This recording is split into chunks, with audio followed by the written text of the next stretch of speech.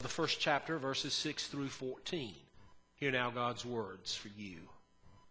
While the apostles were still with Jesus, they asked him, "Lord, are you now going to give Israel its own king again?"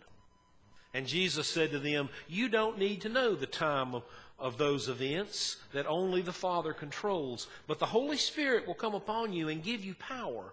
Then you will tell everyone about me in Jerusalem and in Judea, in Samaria, and everywhere in the world." After Jesus had said this, and while they were watching, he was taken up into a cloud, and they could not see him. But as he went up, they kept looking into the sky, and suddenly 2 men dressed in white clothes were standing there beside them, and they said, "Why are you men from Galilee standing here and looking up into the sky? Jesus has been taken to heaven, but he will come back in the same way that you have seen him go." The Mount of Olives was about half a mile from Jerusalem, and the apostles who had gone there were Peter, John, James, Andrew, Philip, Thomas, Bartholomew, Matthew, James the son of Alphaeus, Simon known as the Eager One, and Judas the son of James. And after the apostles returned to the city, they went upstairs to the room where they were staying. And the apostles met together often and prayed with a single purpose in mind. And the women and Mary, the mother of Jesus, would meet with them. And so would his brothers. The word of the Lord. It was in the summer, early summer of 2001, that our oldest daughter, Caroline, who was a member of a dance troupe, the dance troupe itself, was given this opportunity to travel to Austria for the Austrian Alps Folk Festival. And there they would go to place and dance. Well, I broke the rules about not volunteering, and so we volunteered to go as the chaperones, and we were able to take our daughter Charlotte too. So we went as a family. And it was a really good trip. Now, as the only male chaperone, my primary duties was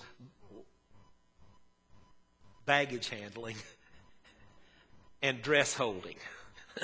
But that's not all bad. In some ways, it's kind of nice not to be in charge. But it's a beautiful place, lovely people, great food. We had a terrific day. A terrific time, I should say. So one day, late in the trip, we are having one of the down days. The kids were only going to dance that evening. We're in this little town of Mayrhofen. Mayrhofen, I see people nodding their head. Mayrhofen is about 2,000 feet above sea level in the middle of the Tyrolean Alps. And the peaks rise around it to about 11,000 feet. Well, it's a little town. Teenagers can't get in trouble, right? Yeah, right. We sent the kids out to do whatever they wanted to do. And Karen and I were strolling through town, and we got to the foot of one of the chair lifts that they would ski down in the wintertime. It would take you to the top. And all the kids, including our oldest, had signed up to go to the top of the mountain to paraglide off. I don't know how far it was down. Several thousands of feet is all I know. Now, that sounds like fun to you? There's never been a time in my life when that would have been fun. I'm afraid of heights. So it was really the between times. Karen said, "Don't tell them that I went back to the hotel and slept till we knew she was safe." So I won't tell you that part. But it really is this waiting for what comes next, and in some ways worrying about it. And then, of course, nothing happens and everything's fine, as we always knew it would. I tell you that to remind you that we live in a culture, we live in a society that just loves stimulation. We always want to be doing something new, something more vigorous, all the kinds of things. We love the new. I do too. There's nothing wrong with that. It's perfectly okay to enjoy new things. We want to move from one mountaintop experience to the next, from one high to another. We don't much like downtime. But whether it comes as pleasure or from pushing the edge or even from crisis, we sort of like to live in the highlights. Unfortunately, the truth is nobody gets to stay in the highlights all the time. Life also automatically comes with downtime, the time in between. Most people hate those kind of transitions. Those times when the old is ending and the new is coming and you don't know exactly what it's going to look like. You don't know what it's going to hold. New experiences, transitions are hard. Many of you know that Karen and I own property in North Carolina. It's property I inherited from my mother. We have been planning for the last 10 plus years, when it comes time to retire, we will move there and build a house on this property. Now, this property is really only accessible by crossing a pretty good-sized creek and needing about half a mile of road. I have a choice. I can build a bridge and a road, but not a house. And I decided I didn't want to live under a bridge. So we did the next logical thing, and it is you go to somebody who has adjacent property and you say, would you sell me a right-of-way? I needed 20 by 20 feet. That's all I needed. It had no impact on this person's property, really. 2 weeks ago, the word came back, and the answer is no. They will not sell the property. And they won't because they love living in the woods. The fact that most of the woods belongs to me is besides the point. It's over. It's the in-between. I don't know what we're going to do now. What we thought we had planned is not going to happen. Now, all of you are thinking, oh, I can come up with a solution for him. Don't go down that road. We've already thought about most of those things. I'm to the point of saying it's over. You sometimes just have to move on, whether you want to or not. And that is where we find the disciples. Jesus has been with them since resurrection. Jesus is preparing to ascend to heaven, and they still haven't got it figured out. They're asking him, when are you going to establish the kingdom here in Israel? And Jesus says, basically, you don't get it, do you? It's not for you to understand when all these things will come about. And then Jesus ascends. But before he goes, he says, go back to Jerusalem and wait. That is almost the worst thing you can tell human beings. Wait. Nobody is a good waiter. We want to move forward now. But that's what it means to live in the in-between, the transition time. To live in the time when much of what we thought we knew has changed. It's not going to be now. And we wonder what will be. And yet the in-between times can also be times of great revealing of God if we will let it. If we will let God turn our hearts and minds and energy toward the meaningful as we wait. It can be a time where we grow and grow in strength and grow in understanding. As we look at our world, it really shouldn't come as any surprise that God has built into nature itself. We call it fall, or maybe some other time, but downtimes, time when things aren't happening so much.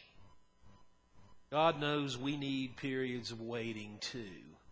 If you burn the candle at both ends, you know the old thing, we soon burn it out. The prophet Isaiah reminds us those who wait for the Lord will renew their strength. They will mount up with wings like eagles. We want to be an eagle today. We don't want to wait to be an eagle. So how do we make sense of this in-between time, this transition time? I think the first thing we have to remember is that transitions are never wholly good or wholly bad. They just are. They really may become something very important to us that we never expected, and we cannot know that. because we haven't lived long enough. But it's the way we spend the time as we wait that may make a difference. I know I've told this story before. Some people say it's a parable. Some people say it comes from Zen Buddhism. I don't know. But it's a great story, and it's worth telling wherever it comes from. The farmer and his son have a horse that helps them to do the work on their farm. And one day, the horse runs away.